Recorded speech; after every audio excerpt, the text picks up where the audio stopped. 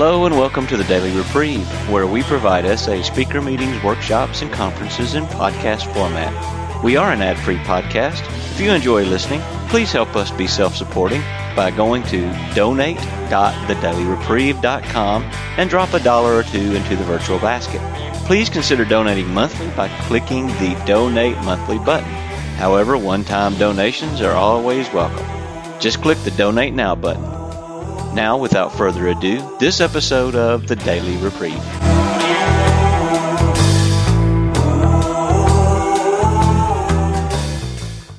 Hi, everyone. Harvey Asher, sexaholic. Been sexually sober 37 years and 10 months. And before we get going on the third step and the third tradition, want to tell you why I'm a little delayed. Because I was pasting blocks on my computer screen so I wouldn't see how many people are attending.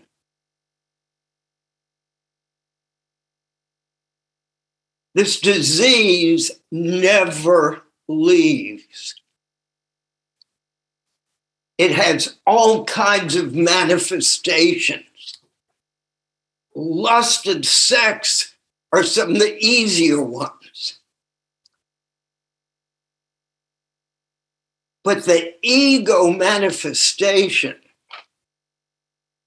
which we're hopefully going to connect today on ego, E-G-O, easing God out, whatever God means,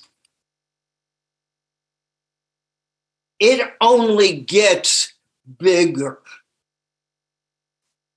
And each day, if I don't develop more tools in my toolbox to beat down the ego, you start believing myths, stories. You believe that because you have a certain amount of years, you're better. No, this disease is incurable. And one of the ways it manifests is if the previous week a lot of people show up and the following week less people show, whether it's one person or 20 people or 100 people, it won't matter to the ego. The ego will do what it does so well. It puts us down. I'm not enough. I didn't do it well enough. I'm not good enough. And once that piece gets in, lust and acting out isn't far behind. So this brings us into a step in a tradition that is so important for knocking down the ego.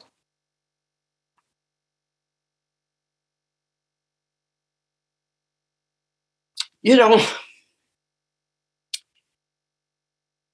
I have the most sobriety in SA for a man. In SA, that is a very dangerous place. It could make me think I'm different. No, it only means one thing. I have not acted out in the past 24 hours, and I haven't died. That's how you become an old timer. You don't act out for 24 hours, and you don't die. There's no big deal. No big specialty.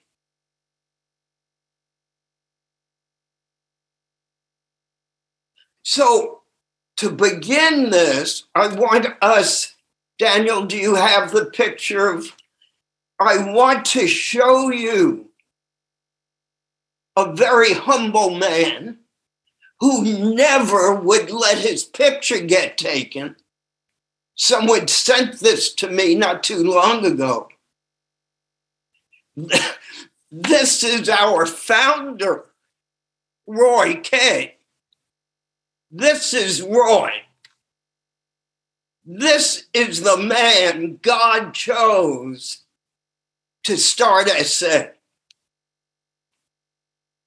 This is the man who wrote single-handedly the SA book. This is the vessel. And each of us are the vessels. How do we become a vessel? A vessel is empty. It's empty. There's nothing in a vessel. Vessels can be tubes, pipes that are opened on both sides. It's empty. How can we pass the message if we're full already?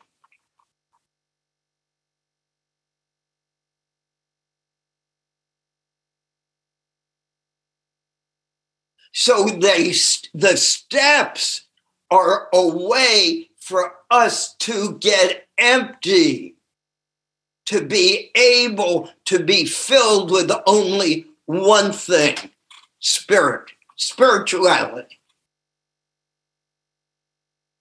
Some people call it love, some people call it God, some people have special names for God, some people call it joy. Some people call it life. But we're aiming for the one thing we never want because we're so afraid of it, to be empty. We confuse it being lonely. We confuse it with everything. With nothing, I'm nothing. If I'm empty. And yet that's where we're going, to be empty.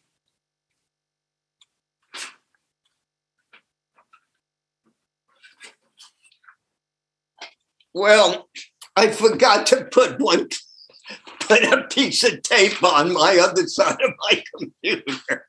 Excuse me while I get a little empty.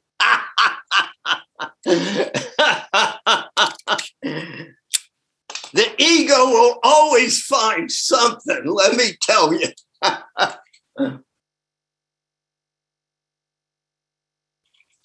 Okay. So I want to talk about this emptiness, and what's the best way to talk about emptiness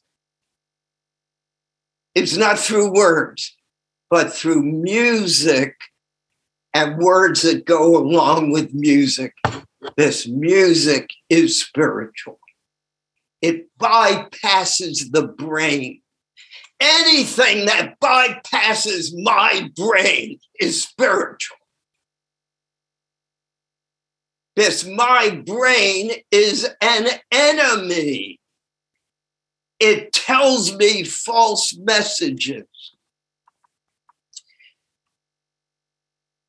So, Daniel, could you play that song for us, please? When you walk through a storm, hold your head up high, and don't be afraid of the dark.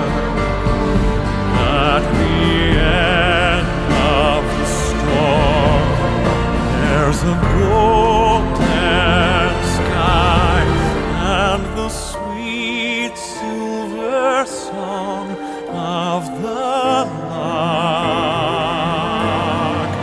Walk on through the wind, walk on through the rain, though your dreams be tossed and blown.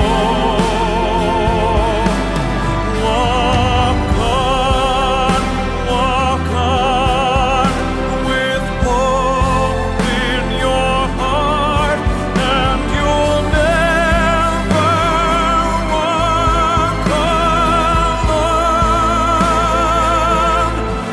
You'll never walk alone. Walk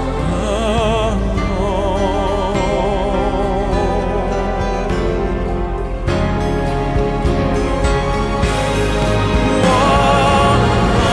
wind, walk on through the rain, though your dreams be tossed and blown. Walk on with hope in your heart,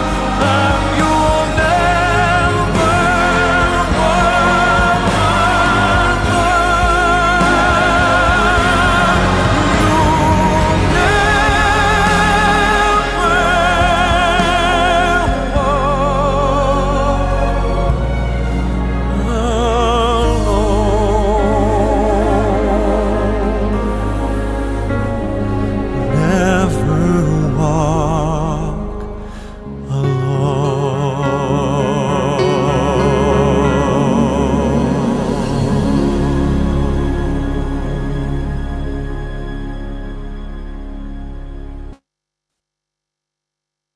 As you could see, this is not an essay meeting. This is a workshop. And as you can tell, this was not essay-approved literature or music. It was written in about 1945 at a time in the world that was totally catastrophic.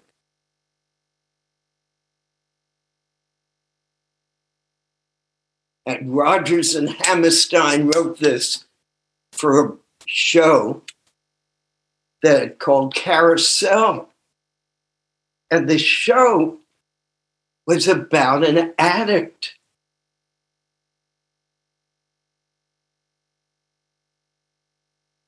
Someone who drank too much and caroused too much.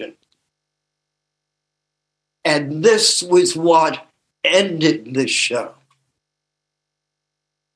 And this is what the third step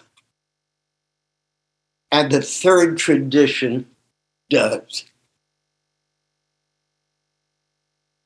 We have been walking through a storm since we have been children.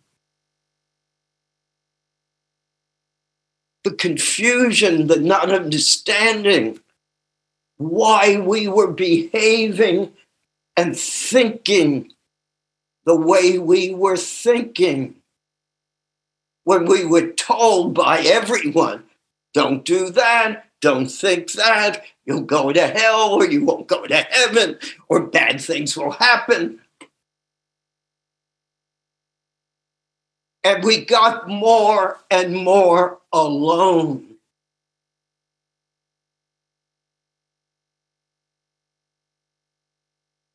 Now, I'm going to share with you a problem of the third tradition that discusses the membership requirement.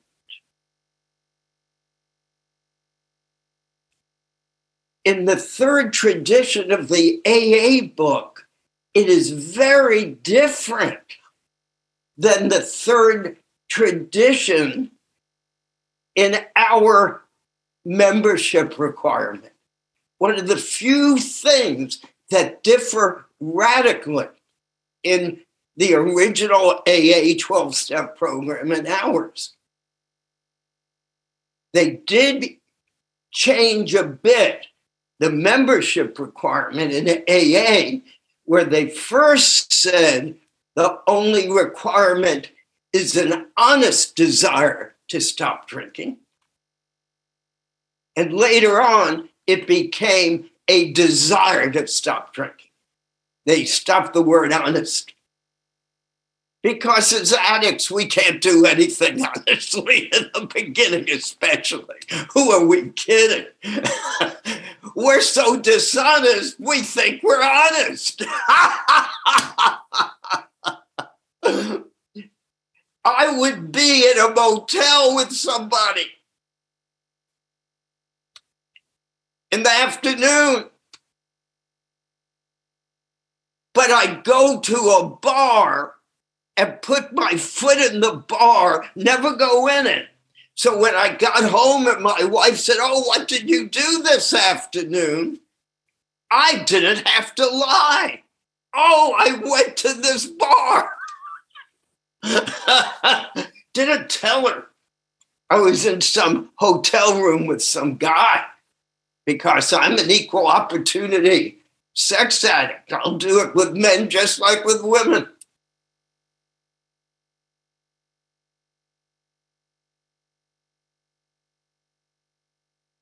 And so here we are, where it says the only requirement is the desire to stop drinking.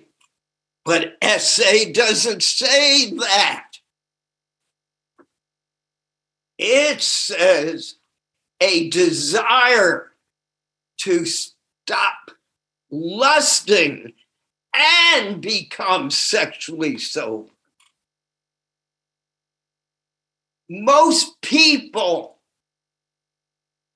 I'd venture, if I had to guess, 80% of people who show up at SA have no intentions of stop lusting, no desire to stop lusting. They do have a desire to stop acting out. Why? Because you get consequences from acting out. But letting go of lust, we'd be empty. We'd be nothing. How could we get aroused? How could we do normal living if we don't have lust?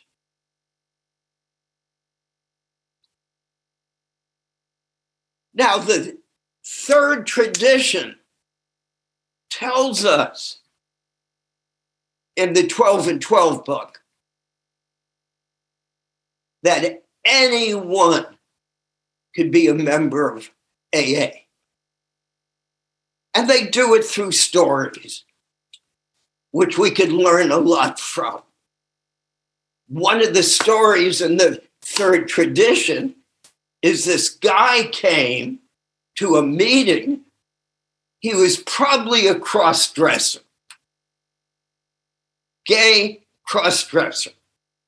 This was in 1937, 36. And the people in New York were aghast. How can we let him in? What will people think of us? We can't let him be a member. And finally, someone stood up and said, "How can we let this man die? We need to let him in." He became one of their major missionaries for AA. He brought lots of people in. And then story number 2 is about Ed. Oh, Ed was an atheist. Oh my God, an atheist. How can we let an atheist in? in a program that talks about God. Not only was Ed an atheist, every chance he got, he put the God idea down. And this went on for years. And the people were all but praying for him to get drunk and get the hell out of there because they tried getting him to stop coming to AA. They actually tried to get him to stop. And he looked at them and he said, our requirement is a desire to stop drinking, and I have a desire to stop drinking. You can't kick me out.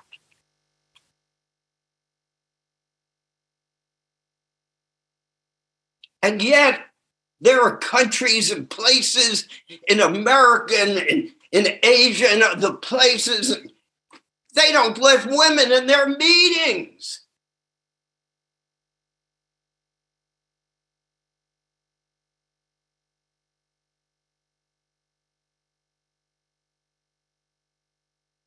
Or they don't want certain people in their meetings.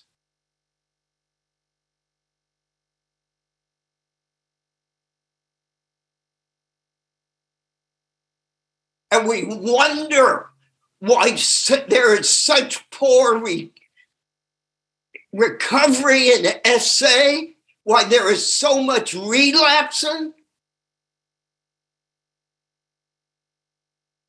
Can you imagine if someone came to one of our holy meetings and said, I don't believe in God? I hear it sometimes, the responses of people. They don't even want people who don't use a special word name for God in their meetings. We, the most tolerated, become the most intolerant.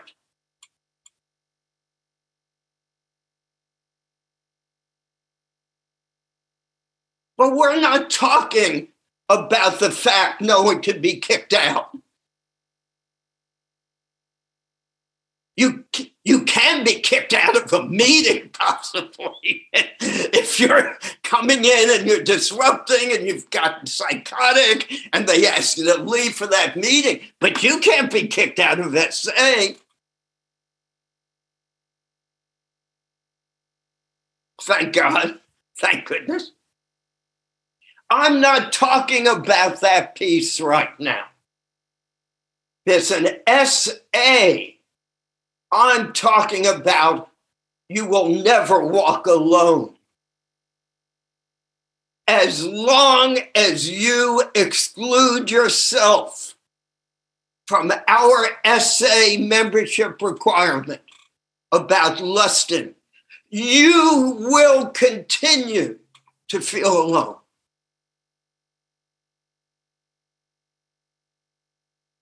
You will continue to live a life like I used to live, where I always felt like an outsider looking in. Even with my own children, my own family. I always knew I was from a different universe until I came to AA and then SA, and I sat in a room of people who were from many different universes, and I finally felt at home. So what do people do in SA because they don't want to accept that part of the membership? They convince other people it's not important. Oh, it will take time and this and that. Oh, don't worry about it if you take 3 looks at that woman. Don't worry about it if your head's swiveling all the time. We reinforce aloneness. And then we wonder why people come and go at the unbelievable rates they do in SA. Nowhere in the first step does it mention acting out. It only mentions the word lust. We're not talking religious lust. We're talking about what goes on in our head, the acting out in our head.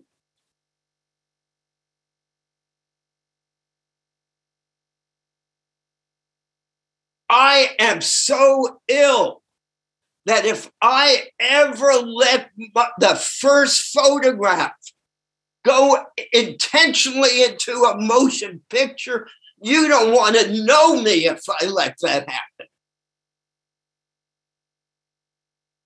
I'm a low-bottom drunk. I can't afford lust because I'm allergic to lust. I'm not allergic to sex. I have sex with my wife. But let me live in lust, even with my own wife, it will just gradually creep in. The active disease.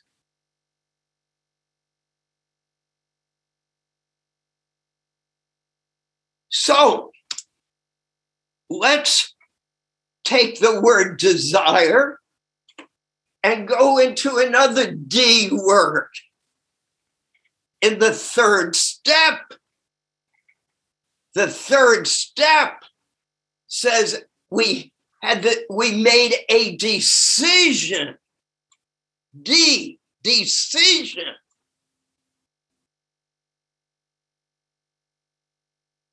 And where does that word come from in the big book?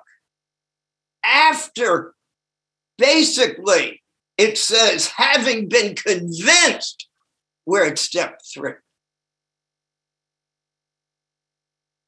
Having been convinced, we're at step 3. Convinced of what? What do we have to be convinced of? The one thing most of you will not accept, that you have an incurable illness, that you are allergic, and I won't say you, that I am allergic to lust, and I will take it to my grave. Once a cucumber becomes a pickle, it will never go back to being a cucumber again. Most men and women are not allergic to lust. Most men and women are not allergic to alcohol. I am. That's simple. I am convinced.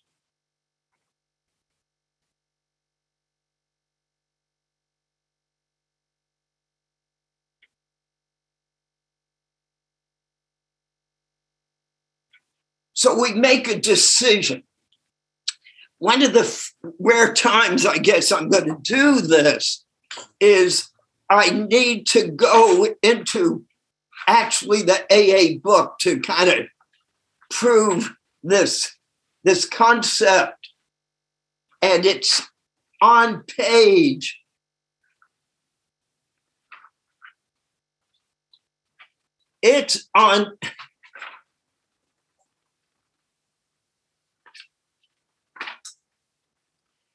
60. Okay, page 60. It says, being convinced we were at step 3. 2 pages later, out of nowhere, 2 pages later, it says, we were now at step 3. I thought we were at step 3 on page 60. No, it says On page 63, we are now at step 3, and that's when they give us the third step prayer. What happened between being convinced we were at step 3 and them saying we were now at step 3? What happened during those pages?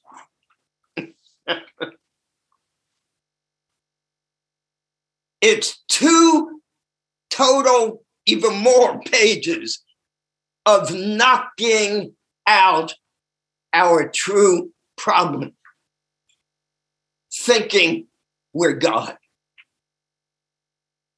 Man, all this God stuff's wild. You say you believe in God. Bull! How can we believe in God when we think we're God? We could control things. We could make our family respond certain ways. We could lust and get away with it. We're God. So it says, the first requirement is that we are convinced any life run on self-will can hardly be a success. And it actually then goes on to say, first, we had to stop playing God. The next page, it talks about our selfishness and self-centeredness. And it finally says, this is the how and why of it. First of all, we had to quit playing God. We cannot make a decision to turn our life and will over to the care of God when we're playing God. It's all programming. You go to church, a synagogue, a mosque, you go to a temple, God this, God that. All programming. Because you still think you're God. If I just say the right prayer, God won't have me arrested by the police. We're so busy controlling God, not realizing we're playing God. We're so busy thinking that without us, the world will not go on. Sandy Beach, I heard this morning on one of his talks, Sandy Beach said,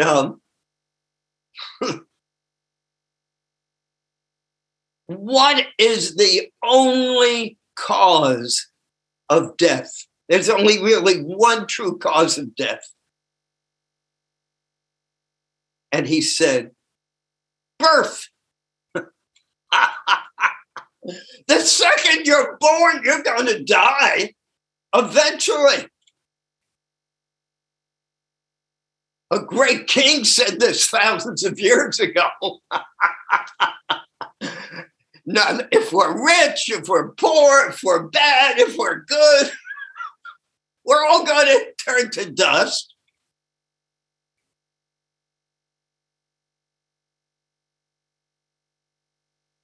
We're just human beings.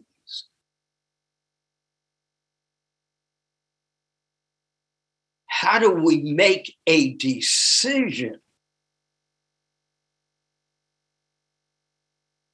Now, by the way, I want to tell you how I prepared today for this talk today.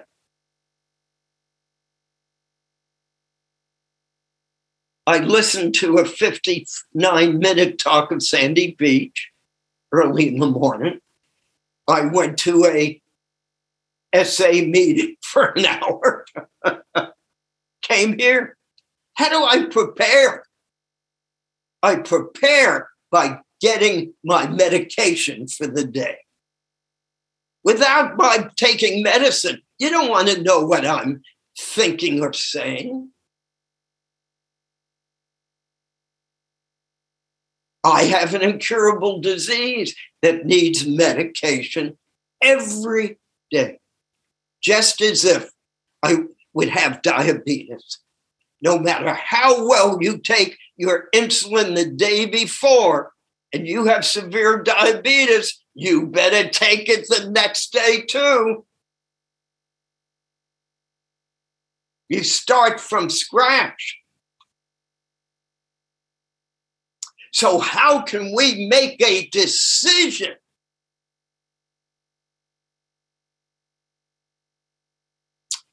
Daniel, can you put up that last picture I sent you? The Chinese one? You can't see the bottom, but Roy has a story about this. It's a little different take. But the guy, if he climbs up the cliff, he fell off the cliff. If he climbs up the cliff, the tiger eats him. You can't see, but there's nothing under his feet.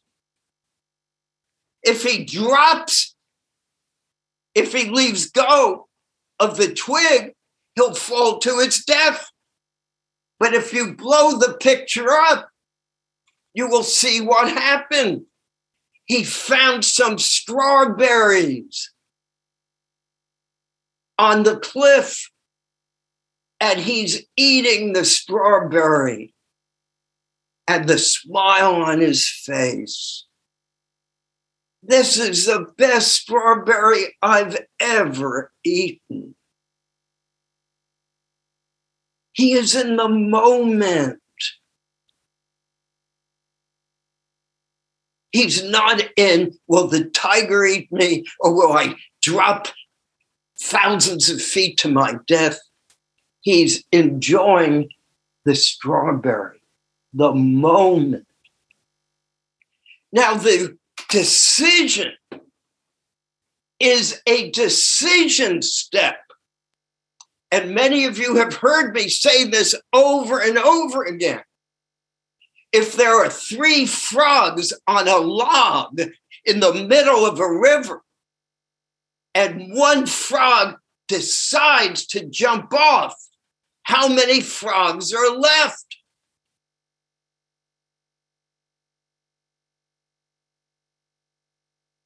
Three. They just made a decision. No one jumped. No one left the log. They just made a decision. First of all, how do you decide to turn everything over to the universe? To let go of everything, your life and your will. How do you do that? Especially when they use the word God, the care of God. When so many of us have been programmed, you better watch out, you better not cry, you better not.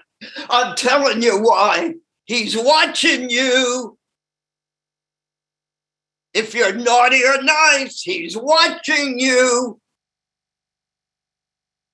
And if you're not nice, you know what's going to happen to you. We're supposed to turn our life and will over to a punishing image.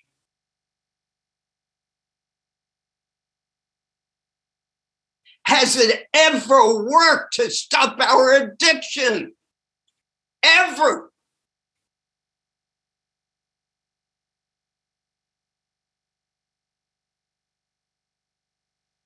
Trust needs to come from knowing what we discussed last week in tradition 2, a loving God.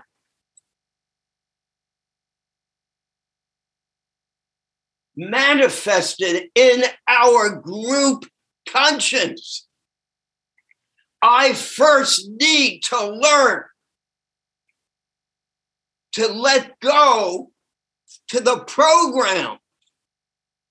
You all have tried time again, and me too, to turn it at first just to God.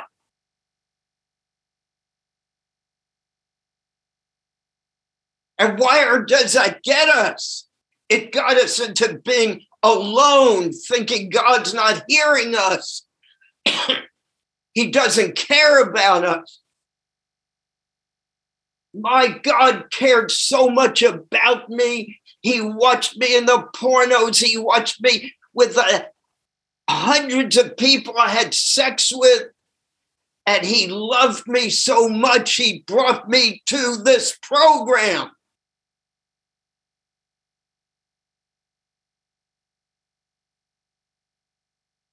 I say this every week. What more proof do we need?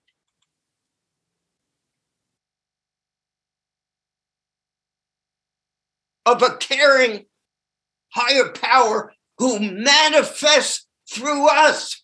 My sponsor, Jess, would say he needed God with skin. I need to hear God through you all. And my sponsor, this, when I hear him in my head, man, am I in trouble. This God is something I hear in my heart. My head is contaminated with belief that, oh, God must think it's okay because I got away with it the last week. I could do it again this week. He must think it's okay.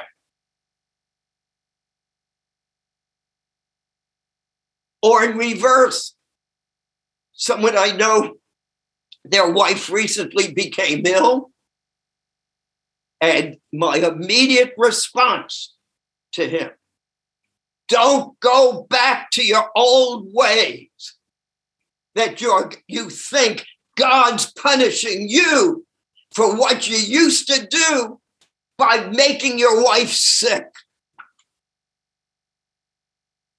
That's really power, man. I am so great that God's going to hurt someone else to get me.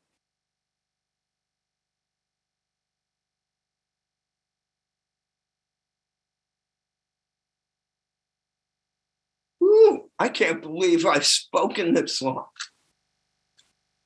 I'm going to leave time for questions, answers.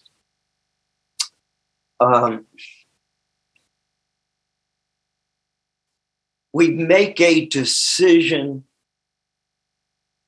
to do what? How do we turn our life and will over to a caring God? By doing step 4, 5, 6, 7, 8, 9, 10, 11, and we get more and more awakenings.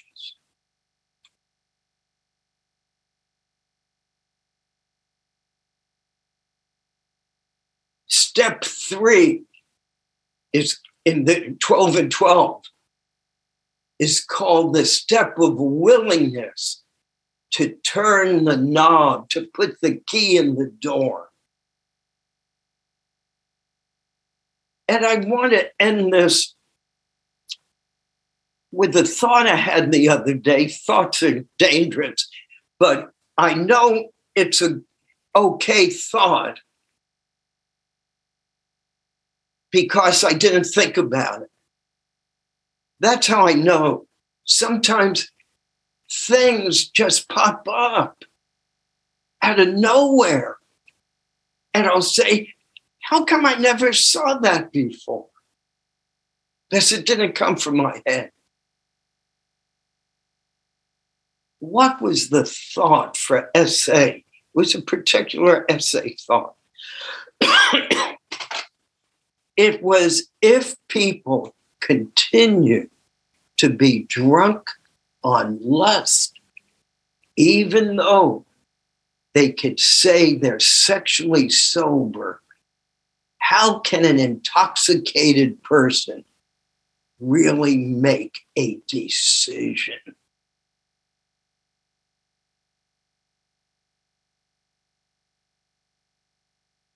It's very hard making decisions after you've had a pint of booze or enough pot or something. The importance of the third step comes after the first step. I am powerless over lust, and my life becomes unmanageable. Those of you who keep coming back, you've been very kind, because in American language, we have a, how does the expression go? A one-track pony. You hear me say the same thing over and over from different angles. It's always about lust. Rarely is it about acting out. You do not act out if you first don't have lust. Roy keeps saying that in the book. Again, we're not talking religious lust. We're talking about the motion pictures in our head. And for people who follow basketball, I don't usually, but a basketball player who has made wonderful 3-shot points, he has done it in his head so many times alone that when he's on the court, there is no difference. The brain doesn't know it's real or unreal. That's what happens with those moving pictures in our head. We actually, the brain thinks it's real. And then when we actually act out on it, and I had a call like this once. A guy called me after he got caught in a sting.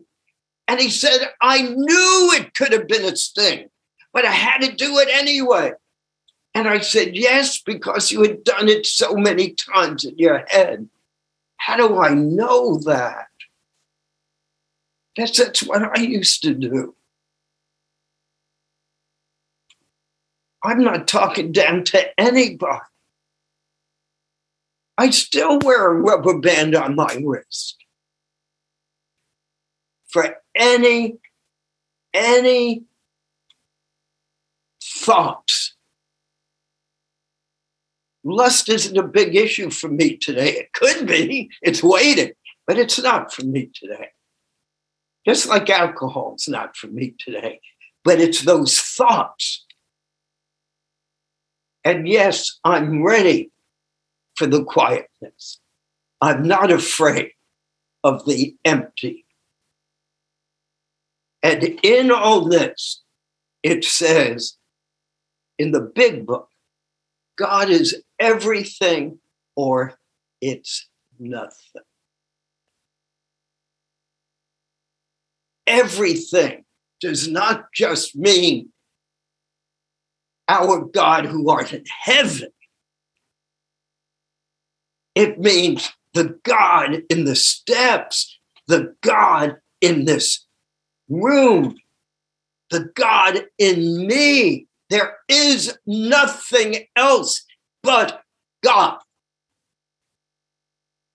But I can never experience it when I'm still playing God, which I still do many and many times, but I'm catching it faster.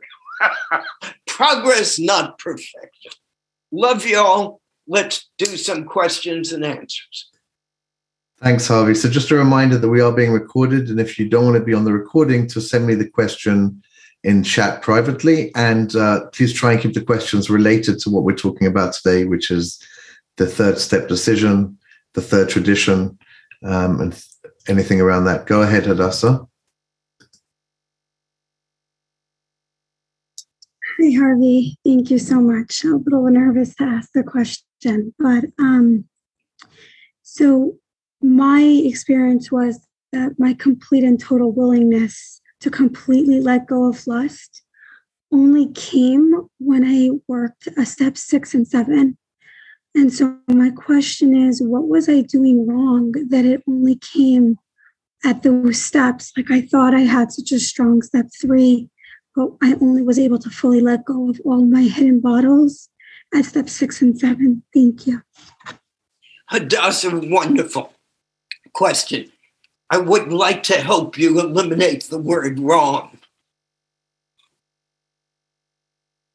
That's a programmed word. Who defines wrong?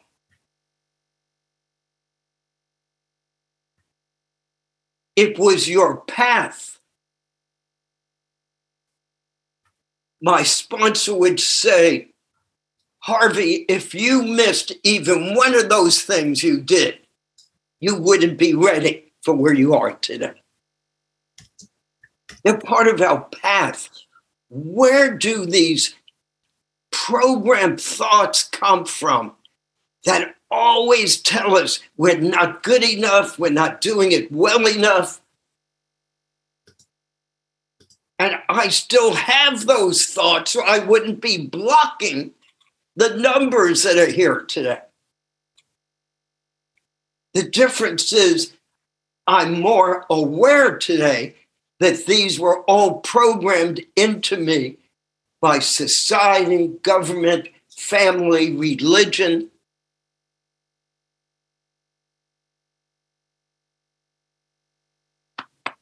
You go inside. And with this piece for this, I go to a yoga class about 4 or 5 times a week. And we had this brand new yoga instructor the other day, and he got up and he said, "This is the first class I've ever taught." I said, "Oh my God." And he then said, all of you are going to want to do this perfectly. He said, there is no such a thing. See, when we know we're not God, we know we're not going to do it perfectly. But then he said, but what is perfect? Doing the best you can during this session. You're doing that perfectly.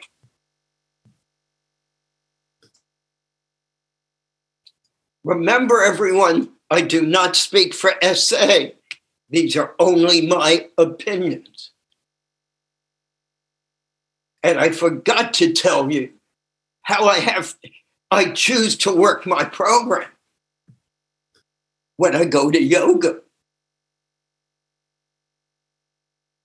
Yes, the guy was a potential trigger. Most of my instructions are female to the males. And an old thought came to my head. And I had such relief as I realized it was the guy must have been 6'5", 6'7". It was the same thought I had as a 8 or 9-year-old with my Sunday school teacher and his wife, who was a teacher. And I had such relief to observe how all this computer stuff is merely computer memories that are meaningless. And I had a wonderful session. Yes, next question. Go ahead, Jonathan. Yeah, hello. My question concerns the third tradition and the membership requirement. The definition of sobriety. Actually, I personally I'm fine with the definition. I can live with it, but I still wonder often why. I mean, there are in many countries today there are same-sex marriages, so. why is it that that the definition is exactly this way, and that, for instance, same-sex cannot be sober in a same-sex marriage? I often wondered, and I never found any piece of literature in AS about the discussions that went on before the definition was decided, and nobody talks about it to me. I mean, I asked 2 or 3 old timers, and they were somehow reluctant to answer. And I don't want to question it or discuss it. I just want to understand. This is why I ask. Thank you. It's a very simple answer. This is a very homophobic fellowship. But it's the only fellowship that's worked for me. I mean, it works for me. We can pretty it up all we want. In my opinion, it's a homophobic fellowship. What can I tell you? But to answer your question, this was one of the most dangerous issues that had been used and used for decades, ever since I've been in, to distract us from the real problem that no one wants to define. They're so busy defining marriage, they don't want to define what is sex with self. So instead of worrying about why we do it, that's why we don't. Be concerned about how you define sex with self. When it comes to what did the fellowship do, we had all kinds of things. We even had lawyers about this. And ultimately, Roy owned the book, and now his family owns the book. SA does not own the SA book. So we have no control over what it says. I have made a surrender. I love SA. This is a program that has kept me sober. And so when gay people come in to meetings, I will say you are always welcomed, but if you're having sex with a partner, you will not be called sober, but you could gain a lot from our fellowship. But I suggest you also go to some of the other fellowships where you can say you're sober. Because if you think this is only about the gay issue, you're missing it. Because there are people who live heterosexually, have never got married in this program. We tend not to talk about it. They say, oh, my partner, my spouse. What is the program about? Me staying sober. And if you notice, my last talk was on tradition too, and it's about unity. And I would like this fellowship to continue. And thank God there are other fellowships that people could attend. And I need SA, and the worst thing I could do is disrupt what is the unity. And if people don't like it, they could go to other fellowships. What can I say? Okay? And that's coming from a guy who have had sex everywhere.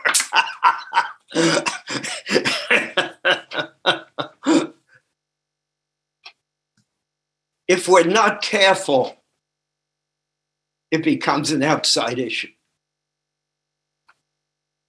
Why would I say that? And by the way, this is one of the first times I'm ever talking about this in public. Why would I say it's an outside issue? Because it's not only SA that has this problem. Countries have it. Religions have it. Religions have split over this issue. It's an outside issue, and be careful of outside issues. It will destroy our fellowship, and we will get to that tradition eventually.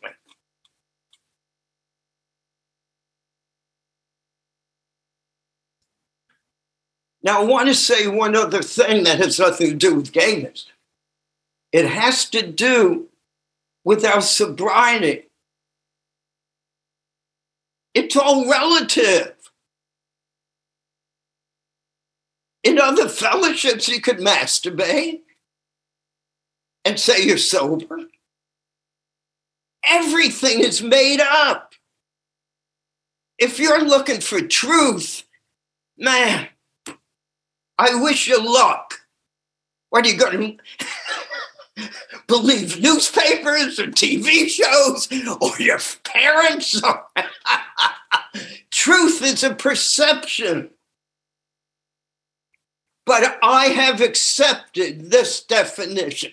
I made a decision to turn my life over to this definition, which is not strong enough for me. So I have upgraded my definition.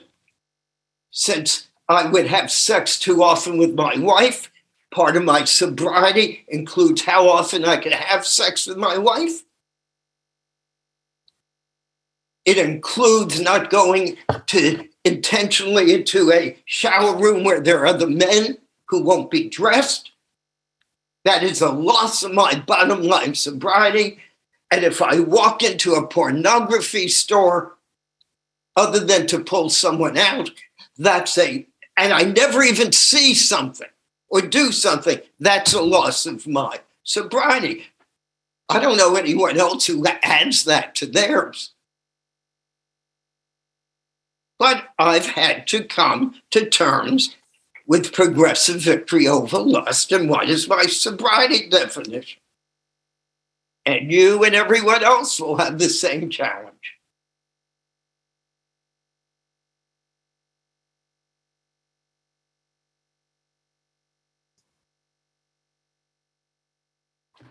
Thanks, Harvey. I remember hearing that very early on in my sobriety when I was listening to recordings from you, and I put just any form of putting any kind of a lust search into the address bar of an internet, and I would lose my sobriety, even if I don't press enter.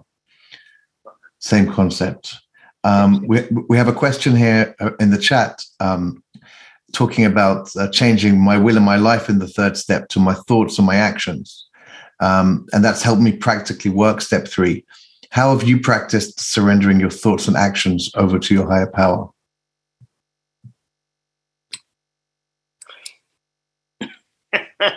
I'm a very concrete guy. The moment I wake up, I hit my knees and I do the third step prayer. God, it's yours. I don't even know sometimes if I believe in God. At least the God I was taught to believe in by my mother. This is a God that if I didn't eat my food, all my food, God would punish me. So I hit my knees and I do the third step. Upon awakening, my sponsor was very strict about that in AA. He said, once you do that in the morning, then everything that happens that day was supposed to have happened. And you don't complain about it.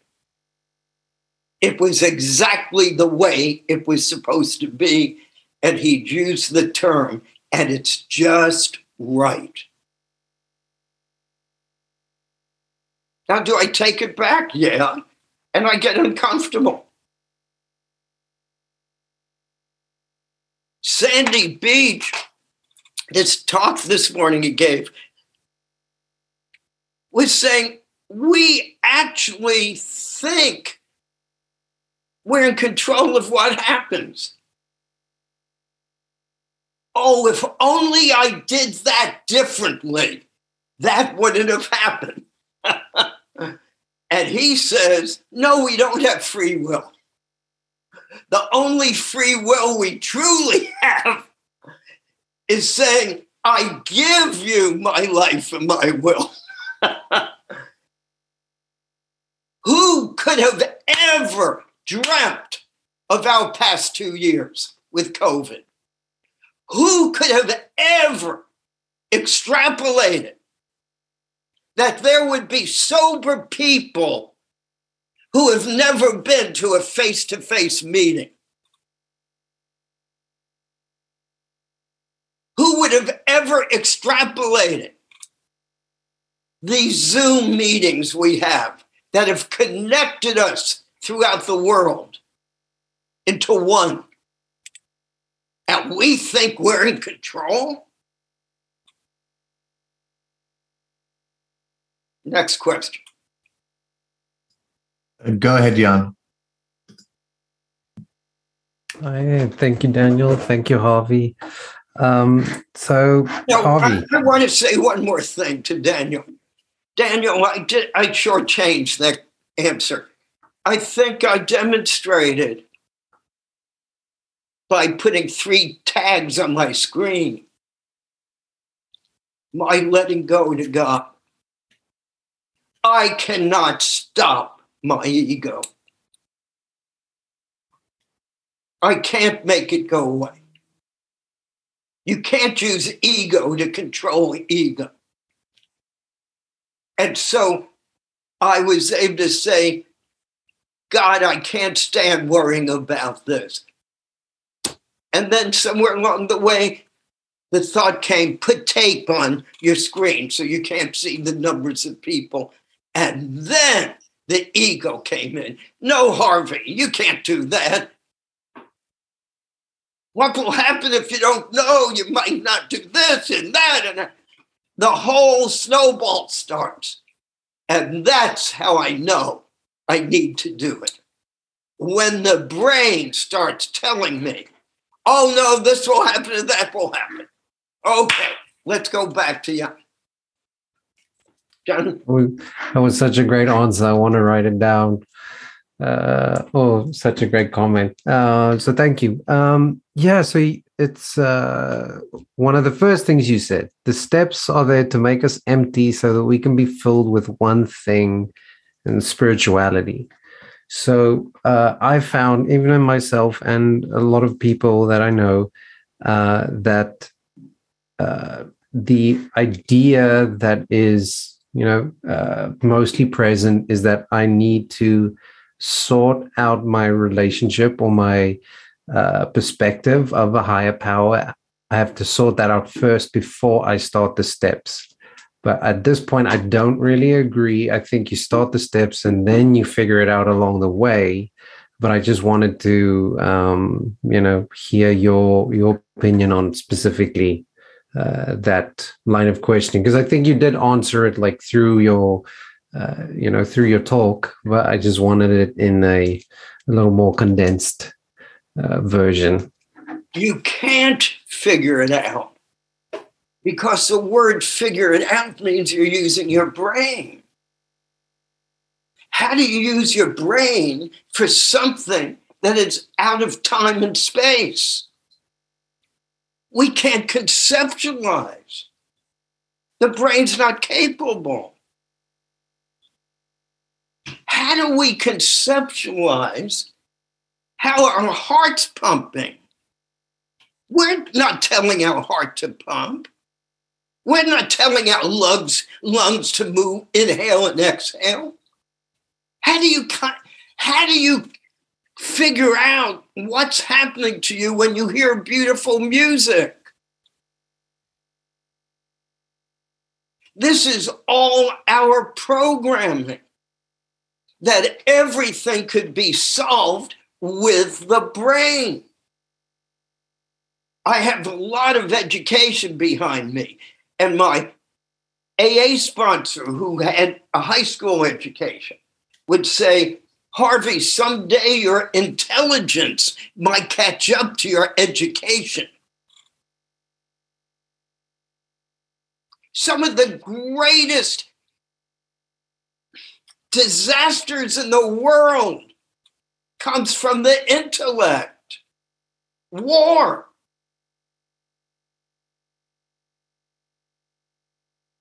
And we want to depend on our brain. Now, going back to Daniel's question too, I also hit my knees at night before I go to bed. And I have God take care of my evening, my sleep. I also, throughout the day, have a very special type of communication with my higher power. Gratitude lists. Throughout the day, I'm thanking a power that I can't understand. Throughout the day. If I'm in gratitude, then I don't have to figure anything out.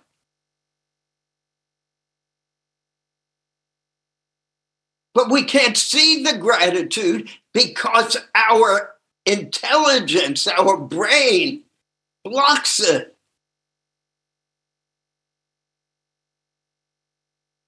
I gave an example, I think it was last week on this workshop or at other meetings. You go into a home, you go into a room, there's beautiful furniture, beautiful lights, the painting, everything. You go in, you see all this beautiful stuff. What's the one thing you don't see when you walk in that room? The space. You don't see the space.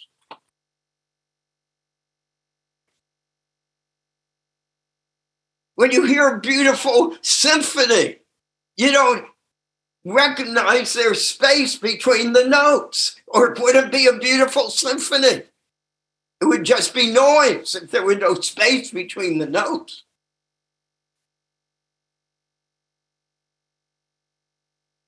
Next question.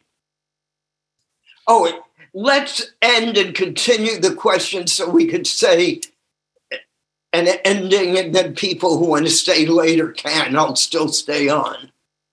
Okay? Sure. Daniel? Absolutely. You want to lead us out with the prayer of your choice? No, you pick one.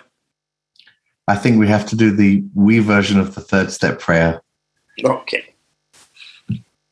God, we offer ourselves to you to build with us and to do with us as thou wilt.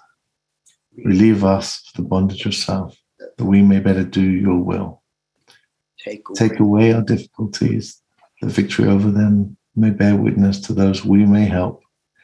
Your power, your love, and your way of life. May we do your will always. So as Harvey said, we're going to keep on going. That's just allowing for people, if they want to feel like they've come to an ending. We're going to go on for at least 15 to 25 minutes probably. So go ahead, Tom.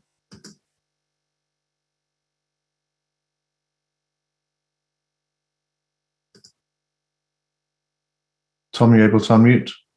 Tom F.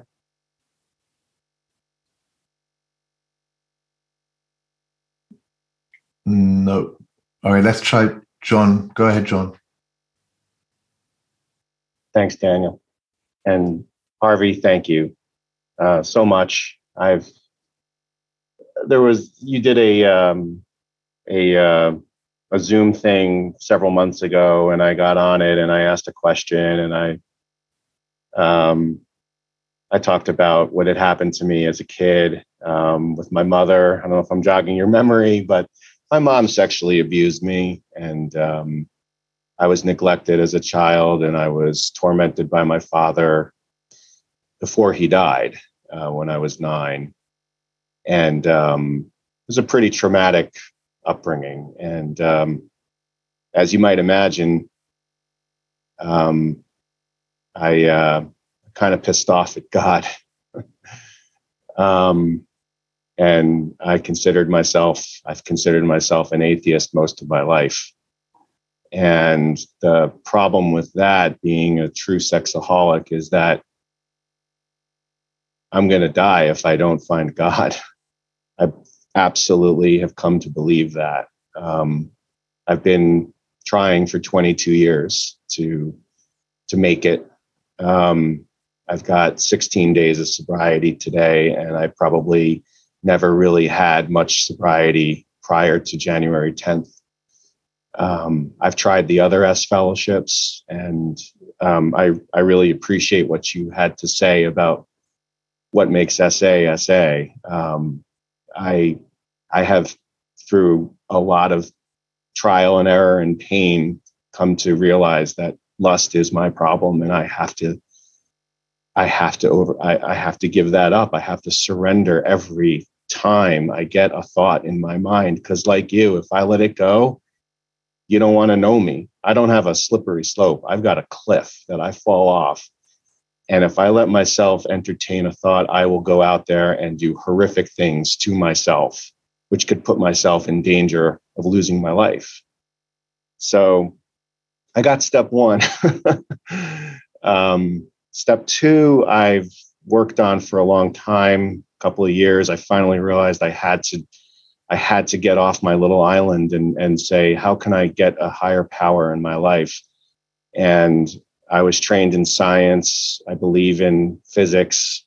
In fact, the reason why I have the picture of the Milky Way galaxy behind me is that's how I come to understand higher power. You know, something that created our universe 14 billion years ago, that has, through evolution and precise physical laws, has led to the creation of this beautiful thing. So my dilemma here, and I'll try and wrap it up and put the question out there. I believe that I've come to believe in a power greater than myself. I have to believe that it can restore me to sanity, but I have no idea how it can restore me to sanity, because I don't believe in the direct intervention of this higher power in my life. Maybe that's what has to change, but so I'm stuck on step three. You know, how do I turn my will and my life over to the care of this God as I understand this God? John, you're stuck on step two. Okay. You have not accepted your insanity. I'm insane. Oh, I know I'm insane. No, well, what I mean by that is when you accept your insanity, you don't have to worry about God. You worry about a higher power restoring you to sanity. And at first, that's my sponsor. That's the group. Whatever my sponsor says, I do. But it's not going to work well because, like I said to Hadassah about the word wrong, you have a word you've used time and again that will block this from working. I have to. Has I've have to ever worked before? I've watched not too long ago someone who's waiting for some possible jail time. It's not going to stop them. When that word becomes, I want to, when the want, now want is a desire. Have to is a command. We do not do well with commands as adults. That's why the book is based on suggestions. Also, you're convinced you took step one. You won't know that for a long time. That's possibly, I don't know you, John, so don't take anything I say personally. But that's part of the insanity.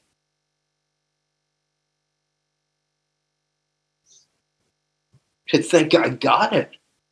I wish you well, but man, I just have, in quotes, have a daily reprieve. So it's going to be hard to get a higher power when you're still in. I have to. You're still trying to control. Okay? I'm using you as an example. Again, it's nothing about you. I don't know you. But I'm so used to hearing these words that tend not to work for people. God, what a miserable life I live if I have to do this. If I had to come to a meeting, if I had, man, I have found something so wonderful that I want to. Well, maybe I want to as well. My sponsor doesn't have to tell me to go to meetings. I go to 2 to 3 meetings a day. Stop the word have to. Just erase it. Erase it. And start plugging in. That's what my sponsor had to work with me. I used to say to him, I have a certain profession, and I would say, oh, I have to hang up now. I got to go do my work. And he'd say, no, Harvey, you don't have to if you're willing to have the consequences. Once you plug in the word, he'd say, I want to go now. It just changes the whole paradigm. I want to not be alone again. I want to walk through the storm with other people who have gone that way before. I love this. If we don't love this program, then it's just one of many other things that we've tried to do. This program is not about lust or sex. It's about joy and comfort. And if we don't get the joy and comfort, now it's going to be very hard for you because you're going to go through detox for quite a while. You're going to be restless, irritable, and discontented for quite a while because you're going to go through withdrawal. We've all had to do it, but most people will not name it what it is. I'm going through drug detox. Those fantasies give us enormous amount of endorphins. You know, I won't get into too explicit, but kind of explicit. We do certain things in marriage or certain ways we're holding our arms, and we don't realize we got pain until it's over. There's so much endorphins shooting up, we don't know we're uncomfortable. You take those endorphins away, and you're left with the what? Is there a God? Isn't there a God? I have to do this, or this will happen. You're left with all this discomfort instead of saying, you know, this isn't easy. I'm going through withdrawal. I've had difficulty going through withdrawal in the past. I need help. And keep it real simple for the next 24 hours.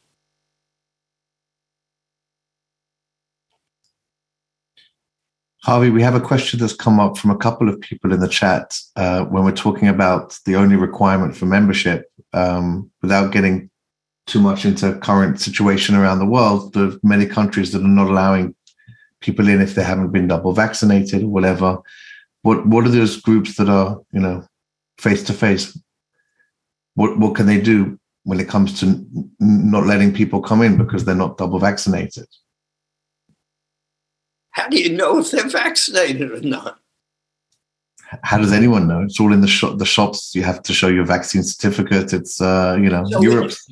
In Europe, in your AA meetings, you have to show your vaccinated certificates. Well, to go into certain shops, you can't get in without showing your vaccine. You're talking about meetings. They're talking about meetings, and they're asking what do they do with this third tradition of the only requirement when all of a sudden the government adds this additional requirement to be in a closed room only if you're vaccinated.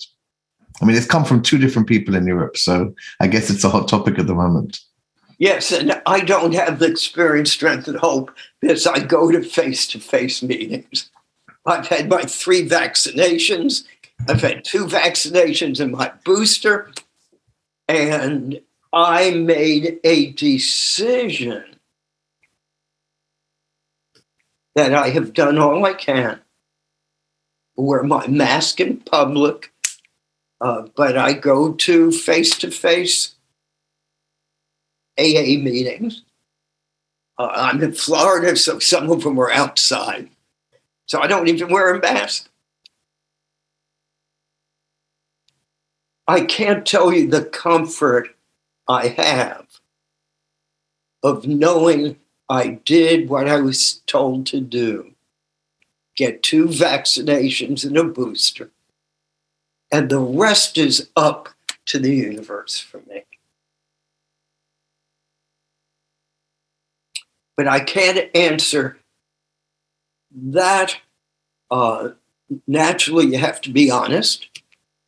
And if you're concerned about it, and if it's breaking a law, then you say, well, I'll go to some Zoom meetings. No big deal. I do all my SA meetings on Zoom. I do my AA meetings face-to-face. It's choice. And if the law says it, what can you do? So you follow it. And you do Zoom. No one's going to lose their sobriety unless they want to go to a Zoom meeting.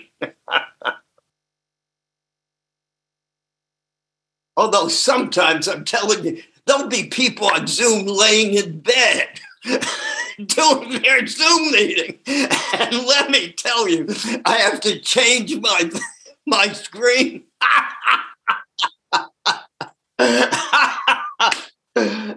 We're a bunch of sex addicts. What do we expect? I was in an AA meeting last week, an open AA meeting, and this lady was sitting in the jacuzzi. So I guess it's not just an SA thing. Oh, God. If we don't laugh, we'll cry, right? Let's have the next question. So we don't have any more hands up. I've got one last question in the chat talking about people getting stuck on step 3 for a long time and wondering if one can advance to the next step if they've not turned their will to God.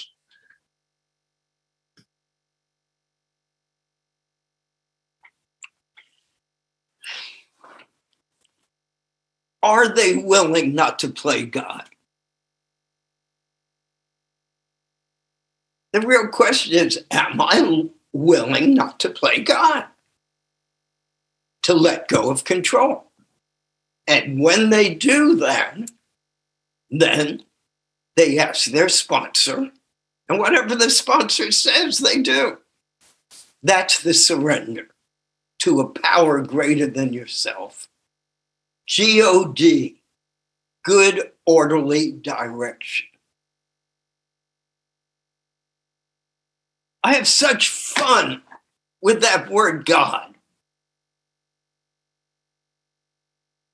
You get in a room of people who are in the same religion, in the same church or synagogue or mosque, and you use the word God and put them separate, and you ask them their perception. If there are 10 people, there's a good chance once they give a name and they try to explain it, the name might be the same, but their perspective of the name, you'll have different opinions, different concepts. It's the same thing with all these words: love, faith, truth. We use words like they really have meaning. Well, you ask two countries who are at war with each other, their definitions of truth and faith and God's on my side, on our side.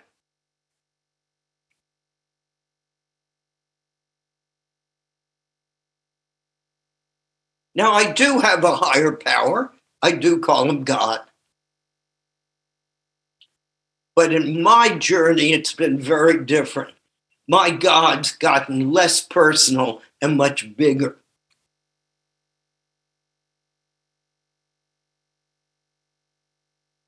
Just my own personal journey. Other people, that God gets more personal.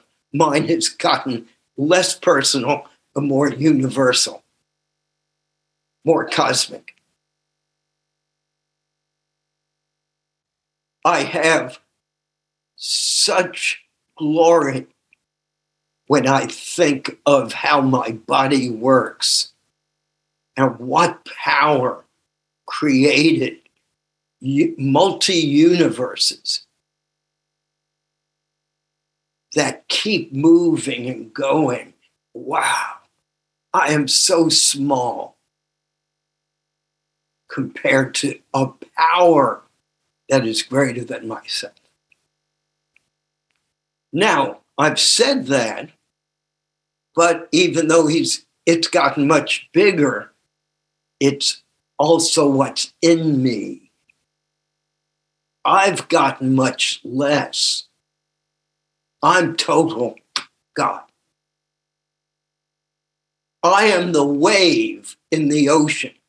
God is the ocean. And you're another wave of the ocean. But you're not the ocean.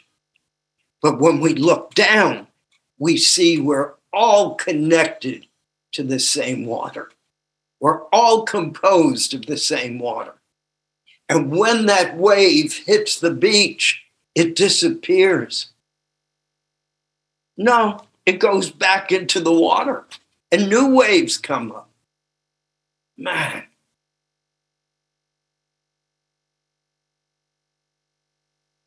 It's just beyond anything I could experience.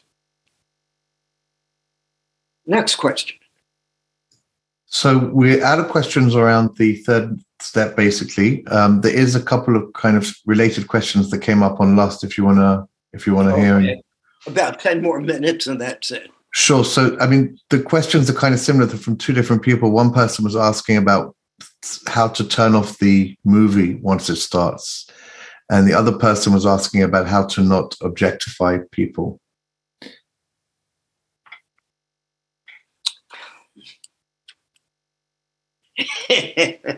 About objectifying people. I do the SA salute. I block the view. People want all these sophisticated, esoteric answers. I block the view. I used to pick up hitchhikers. If I see a speck on the road, I block it. If I don't see it, it doesn't exist. I move my chairs. Sometimes all I have to do, if there's someone in a meeting who's a potential trigger, sometimes all I have to do is move my chair a fraction of an inch, taking the action to stop the chemistry of the room changing. If that doesn't work, I will change where I'm sitting. My brain will say, oh, you can't, you'll embarrass the person sitting opposite you. I say, no, I'm not going to listen to you, brain. And I change my seat. I've had sex with so many people in the past that these people would show up at SA meetings. I'd go to another room or ask for another room. This happens, by the way, in lots of families where you'll have more than one member of a family in a room. You just ask for the meeting to be split in two. It's a selfish program that makes us selfless. Paradox. About the thoughts, it's too late once it's a motion picture. The minute it's the photograph, you can't stop the photograph from coming in. The moment I see the photograph, I use the 18-wheeler. God, whatever it is I'm looking for in her and him, may I find in you. I'm very explicit. I'll even say the part of the body. Or God, may you free that person on acting out on their lust like you have freed me from acting out on mine. Or if you're not into S&M, you use a rubber band. The brain does not like that feeling. The movie will probably respond to the rubber band. We'd have a whole load of rubber bands in a bag in our clubhouse in Nashville. Okay. Any other questions? Doesn't look like it. Oh, one last question that popped in. Do you have to have a well-defined spiritual experience to be in true recovery? Beautiful. See, that's all program words. True recovery. True. Who defines this stuff? We have no leaders. We have no organization, basically, who could tell us what to do and really enforce it. What does true mean?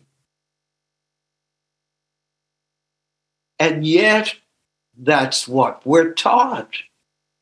We're the true religion. We're the true form of government. Now, what does Roy say?